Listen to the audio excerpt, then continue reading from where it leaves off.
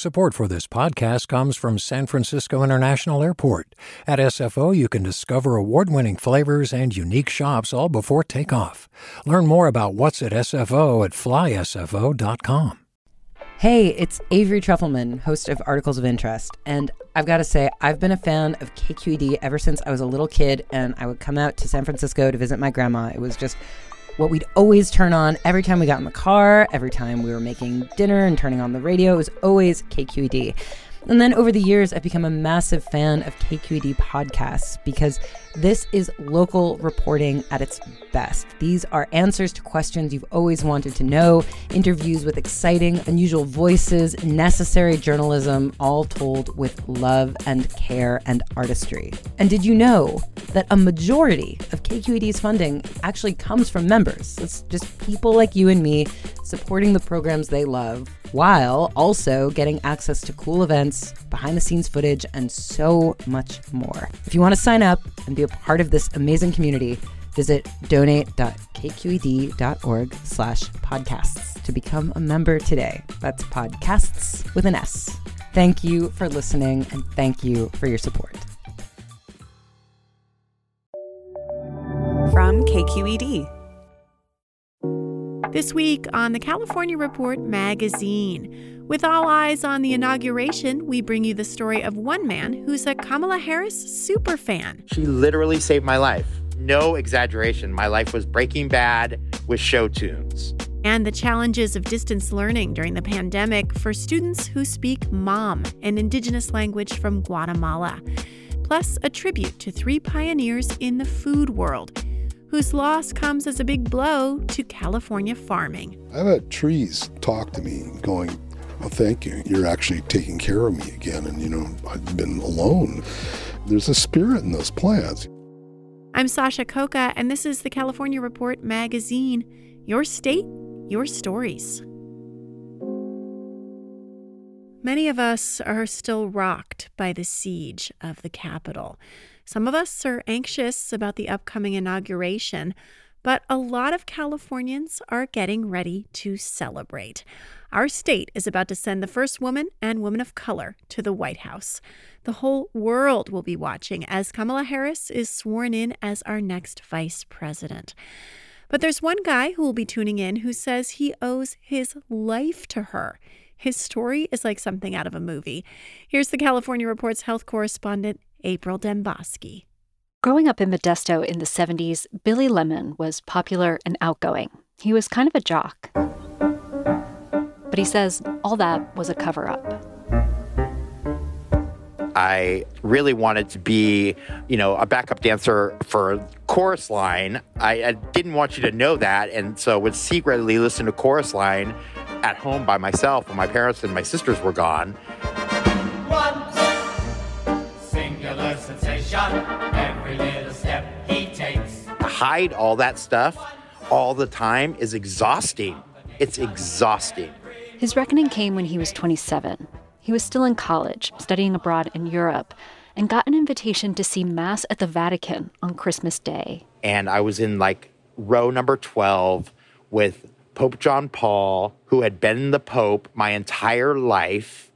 I was as close to what I had been raised to believe was God as I would ever get. And I said, I'm gay. I'm putting it out there. I know that I am gay. That was the moment. The next week, I was wearing a fake ostrich feather coat, and I was listening to Madonna. When you call my name, it's like a little prayer. When Billy came back to California, he headed straight for San Francisco. He was 30, but he says it was like he was 16, discovering his sexuality for the first time. And it was like a gay paradise. It was Mecca. It was the time of very big dance clubs here. There was one every night. You're in a dance club with 1,000 men. They're all basically naked, and good majority of them are high. It was off the wall crazy.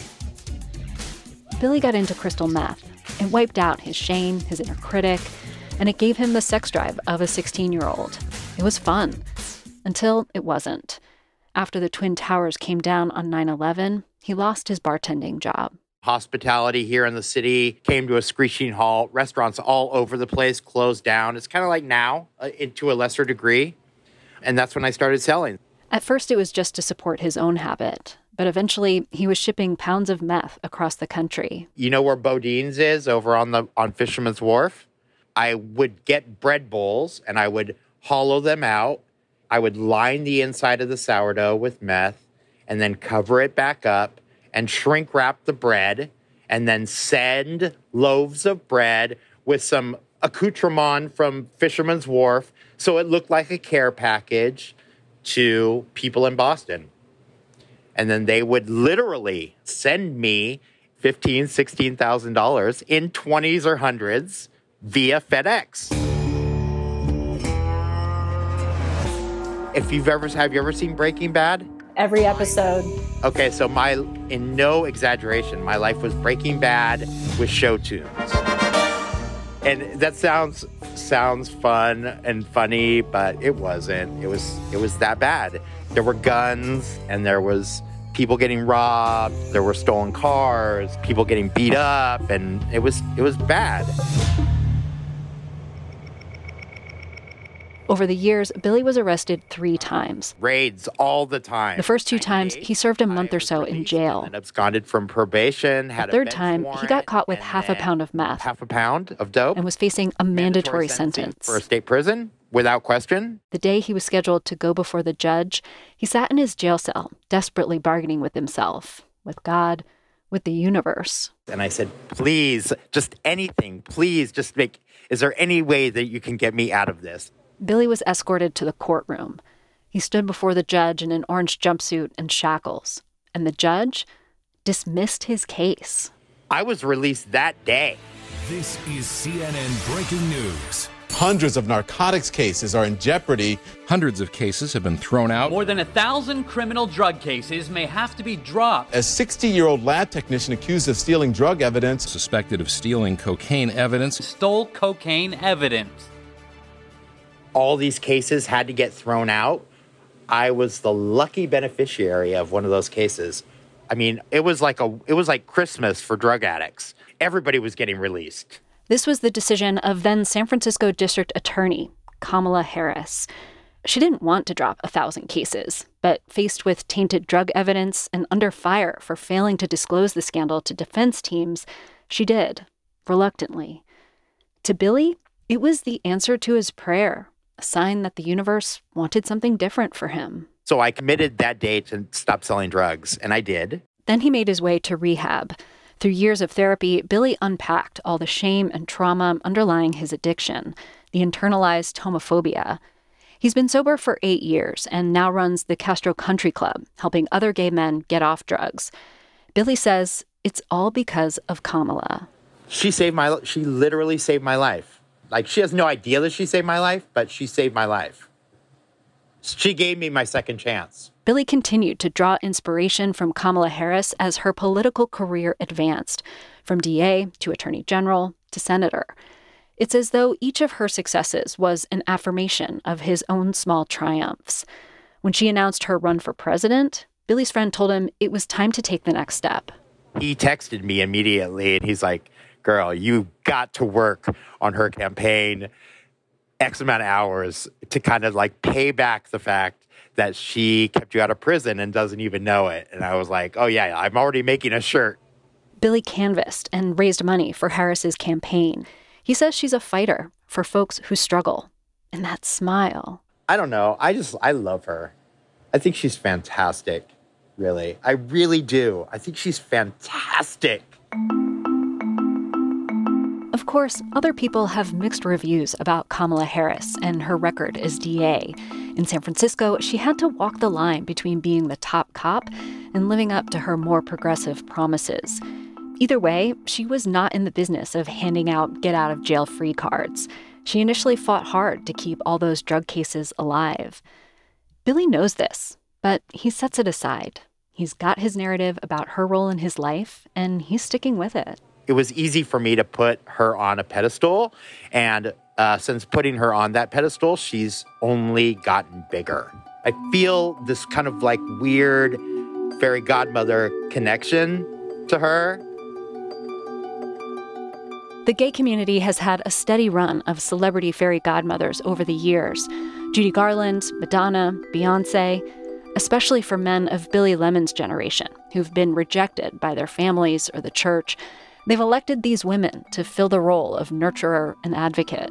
A lot of us as gay men that grew up in kind of strict religious dogma, the idea of God is just kind of gross. And so the idea of a goddess actually sounds really kind of awesome. So for Billy, it's fully in line with his experience and his politics to deify Kamala Harris, especially now that she will be the tie-breaking vote in the Senate, responsible for some of the biggest decisions in the country. It's kind of rad. It's super rad. The first, 50-50 vote that they have, and they get to zoom in on her gaveling in the vote, is kind of badass. Whether it was intentional or not, Billy says he turned his life around because of a decision she made. Her ascension to power is just another sign that he made the right decision to believe in her, even if she is just the human symbol of a massive lucky break.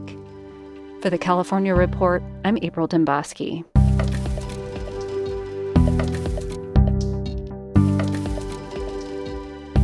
We'd love to hear what you think about the inauguration as a Californian. What are you most looking forward to as a new era begins in Washington? You can leave us a message at 415-636-9801 or send us a note at calreport@kqed.org. That's 415-636-9801 or calreport@kqed.org. We'd love to include your voice on next week's show. And now we're going to turn to a story about how the pandemic has been making things more challenging for schools that serve some of the newest Californians, Guatemalan immigrants who speak a Mayan language called Mam. Maria Aguilar grew up speaking it, but she says back in Guatemala in the 1980s, her teachers would punish her and other students for talking in Mam. Sometimes the teacher got angry or frustrated, asked us to talk in Spanish. Maria never had an interpreter to help bridge the language divide.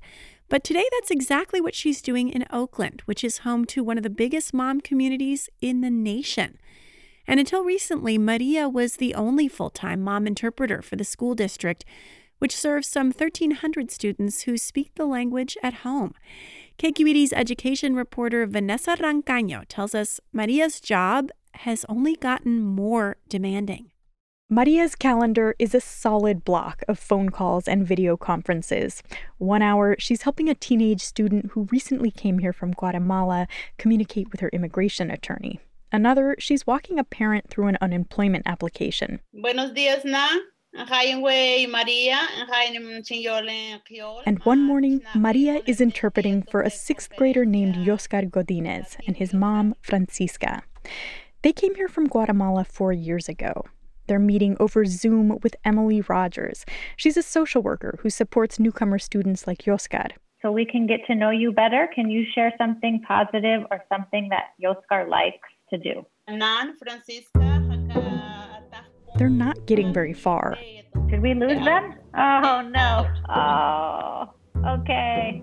Every couple minutes, the Godinez's connection cuts out and they have to reconnect. Here they come. Okay, you're back. But it keeps dropping. I think we might have to change to a 3-way call, Maria. For Oscar, it's only the latest technological hurdle since classes moved online. His mom doesn't know how to use a computer, and Oscar had never used one at home before this year. Y para mí cuando entré primero era difícil, no sabía nada cómo aprender a manejar la computadora. He had trouble with the laptop he borrowed from his school. He missed 2 weeks of classes before he got help. Across the district, barriers like these mean he and other Mam speakers are much less likely to show up for online classes than Spanish and English speakers. So administrators asked Maria Aguilar if she could help make a video tutorial coaching families through setting up Wi-Fi hotspots. To conectar a hotspot.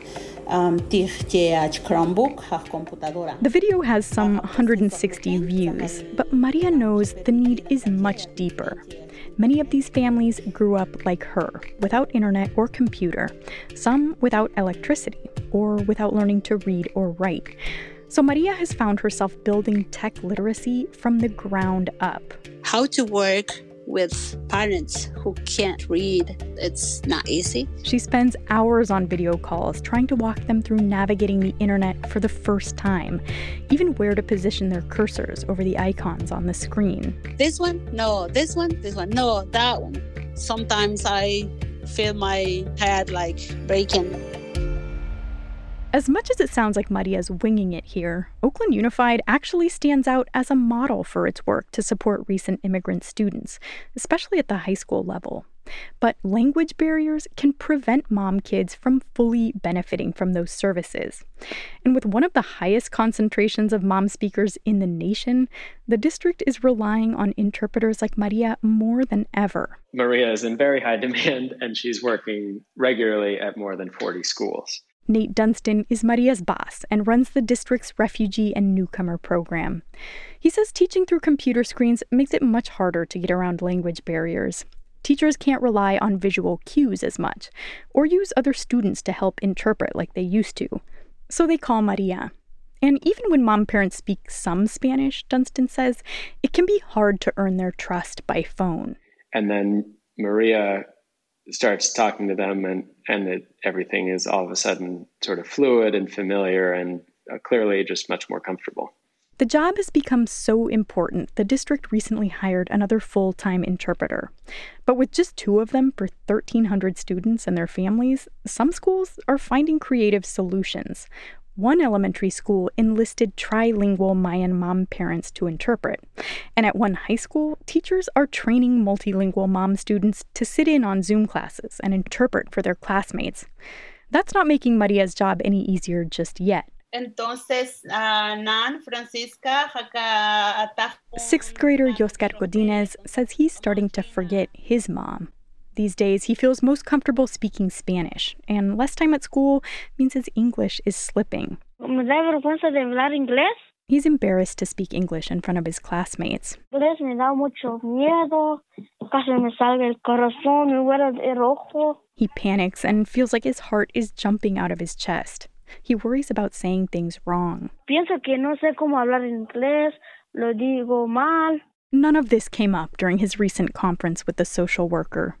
But Yoscar got at least one thing out of that meeting. Maria Aguilar made an impression on him. Ella habla mal, inglés, español. Me gustó. He likes that she speaks mom, English, and Spanish. He brings up the time he interpreted for his mother during the family's asylum process. He explains how important it was and how his mom thanked him. He seems proud. Maria interpreted for her parents as a child too, though she didn't think of it as that at the time. I never think about to be an interpreter, but I feel so happy and proud of myself. I am able to help my people because I have experienced how they feel. It's not easy. As for Yoscar, Maria wants him to know he doesn't have to choose between holding on to his native language and embracing a new one. For the California Report, I'm Vanessa Rancaño in Oakland.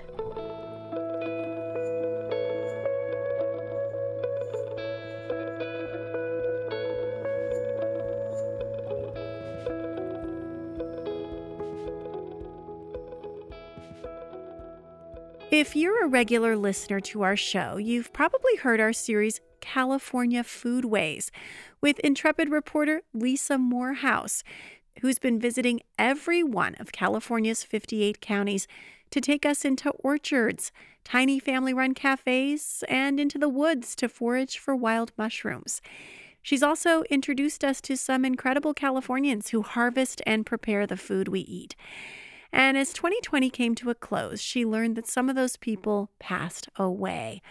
We wanted to invite her onto the show to help memorialize some of those food pioneers and remind us of their legacies.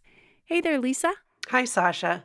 Let's start with somebody who many consider to be the godfather of organic farming in California. My name's Amigo Bob Contasano. Yes, I do have a last name. A lot of people don't even identify me that way. It's rare. So most people knew him as Amigo Bob or Amigo. That's a nickname he got in high school. Amigo was a 9th-generation Californian, and at an Earth Day rally back in 1970, he found some inspiration for the rest of his life. That's when he learned about pesticides. And he began farming and modeling how to farm without pesticides. You did a story about him back in 2016 in Nevada County, and you talked about how he's a kind of treasure hunter. These treasures that he was looking for were trees, and the fruit and nut and ornamental trees that had been planted at homesteads and stagecoach stops and little orchards in gold country in the late 1800s. When I meet with Cantasano at his house outside Nevada City, he straps a ladder on his car, tosses bags in his trunk, and takes me on a tour. This is our favorite walnut tree right there, in fact. And this pear tree, standing between a community hall and a gas station, it's probably 120 years old. It is absolutely just the most hardy tree. It has thrown huge crops every year in the drought. It doesn't get diseases. It doesn't get insects. Nobody prunes it, nobody waters it, nobody fertilizes it. Just prolific as heck. I've picked over 500 pounds of pears off of it. Whoa, off of that one tree? Yeah. He and two partners run a nonprofit, the Félix Gillet Institute, named for the French Nevada City nurseryman who imported and introduced hundreds of plants to the region over a century ago. They find and propagate these resilient heirloom trees, which Cantasano says have lessons for growers in California today, where highly tended crops face drought, pests, and disease. If we can figure out how to take those characteristics and meld them into modern agriculture, we're going to have a more sustainable agriculture. With a name like Amigo, dreadlocks down to his waist, and a year-round outfit of shorts and tie-dye, Cantasano has had plenty of people write him off over the years. I'm a hippie. But Amigo Bob was also a very serious and influential figure in the farming movement. Oh, yeah. He spent a lot of time advising big agricultural companies on how they could go organic. And Amigo started California's first natural food distribution company and its first organic farm supply company. So Amigo died in late December after a long fight with cancer. And since then, the tributes have really been pouring in from people who bought trees at his nursery to fellow farmers and to folks like Michael Pollan and Alice Waters, who say he was really influential in changing food and farming in our state. I love that part in your interview with him, Lisa, where he talks about how we as human beings and plants kind of have an intertwined history. He told me that he felt that every time he stopped and looked at a tree. I oftentimes just stop and try and feel the vibe of the person that planted it, you know. I know this sounds a little odd. I've had trees talk to me going, oh, thank you. You're actually taking care of me again. And, you know, I've been alone. There's a spirit in those plants. Lisa, let's talk about another big loss for California, the death of Marshall McKay. He died of COVID just before New Year's at the age of 68. Tell us about him. Well, when I met him, Marshall McKay was the chairman of the Yochadihi Wintu Nation in the Capay Valley, which is about an hour west of Sacramento. And at that time, he told me about how before European contact, the Capay Valley was a kind of thoroughfare, connecting indigenous people from the Bay Area and the Central Valley with Clear Lake and the Mendocino Coast.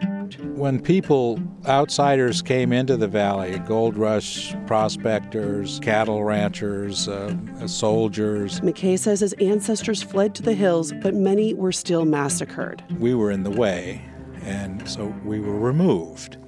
It was a genocide. It just hasn't been talked about, you know, in history. Those who survived were relocated to barren land. It was a way of slowly killing the tribe. But Marshall McKay's life's work was really to preserve and revive his tribe. He told me then that the tribe had almost been decimated, but they were brought back to life through gaming and the lucrative Cache Creek Casino that they built, and then really what they did with those earnings. Well, part of it was in agriculture, right? Right. The tribe was able to actually buy pieces of land in their ancestral territories, and they planted olive trees and started producing olive oil under the brand Seca Hills. Marshall McKay also worked for indigenous causes more broadly here in California. He served on California's Native American Heritage Commission. Right. And he also fought against the use of indigenous symbols as mascots in sports. But In our interview and our time together, he really emphasized the importance of economic independence for his tribe, of owning and working the land there. And he told me that doing that work really eased the tensions between tribal members and their farmer neighbors in the Capay Valley who had been pretty resentful of the tribe's casino. After they got into agriculture, they were all in the same line of work. That wasn't like that a few years ago. People were not looking at us in the eye, and we weren't looking at them in the eye. And, now it's changed. The tribe's membership is up to about 70 people.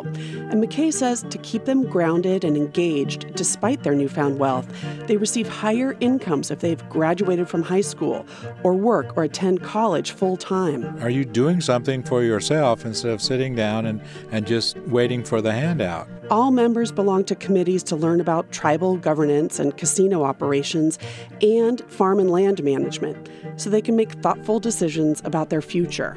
I think our main objective these days is to acquire pieces of land that are significant to us and that have meaning. And he says all of this valley has meaning to his tribe.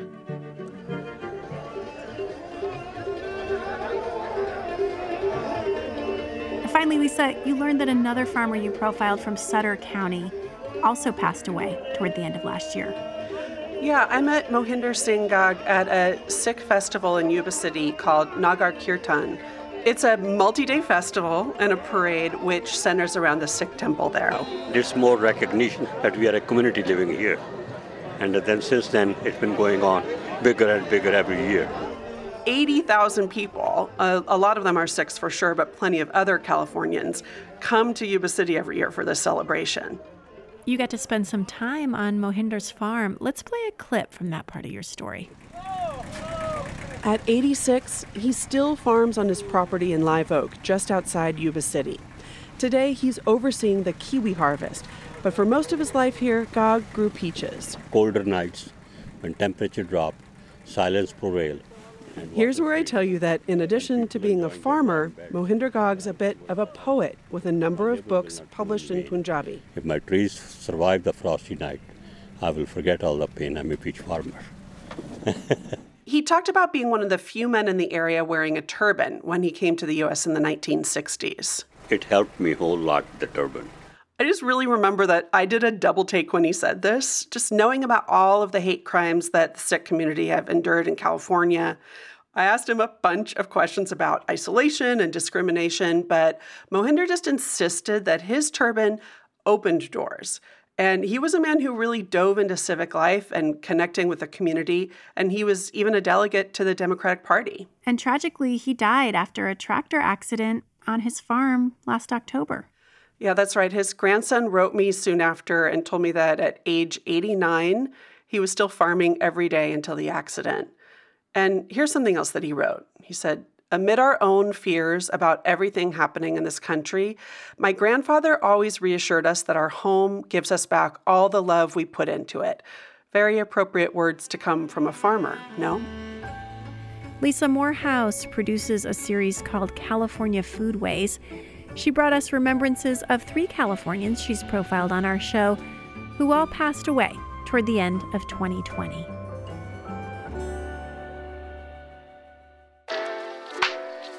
And that's it for our show this week. The California Report magazine is a production of KQED Public Radio in San Francisco. Our senior editor is Victoria Mauleon. Amanda Font is our director, and our engineers are Brendan Willard and Seal Muller.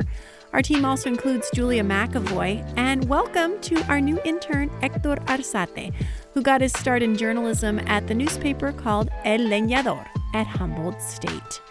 I'm Sasha Coca, and this is the California Report magazine. Your state, your stories. Hey there, this is Brittany Luce from NPR's It's Been a Minute. KQED's podcasts like The Bay Curious, Mind Shift, Right Nowish, and more all tell the stories of the Bay and beyond with reliable, human-centered journalism. They aim to inspire, make you think, entertain, and expand your understanding of the place you call home. Here's how you can support podcasting at KQED. Showing your support is easy, and you can join Brittany in supporting KQED Podcast too at donate.kqed.org/podcast. That's donate.kqed.org/podcast.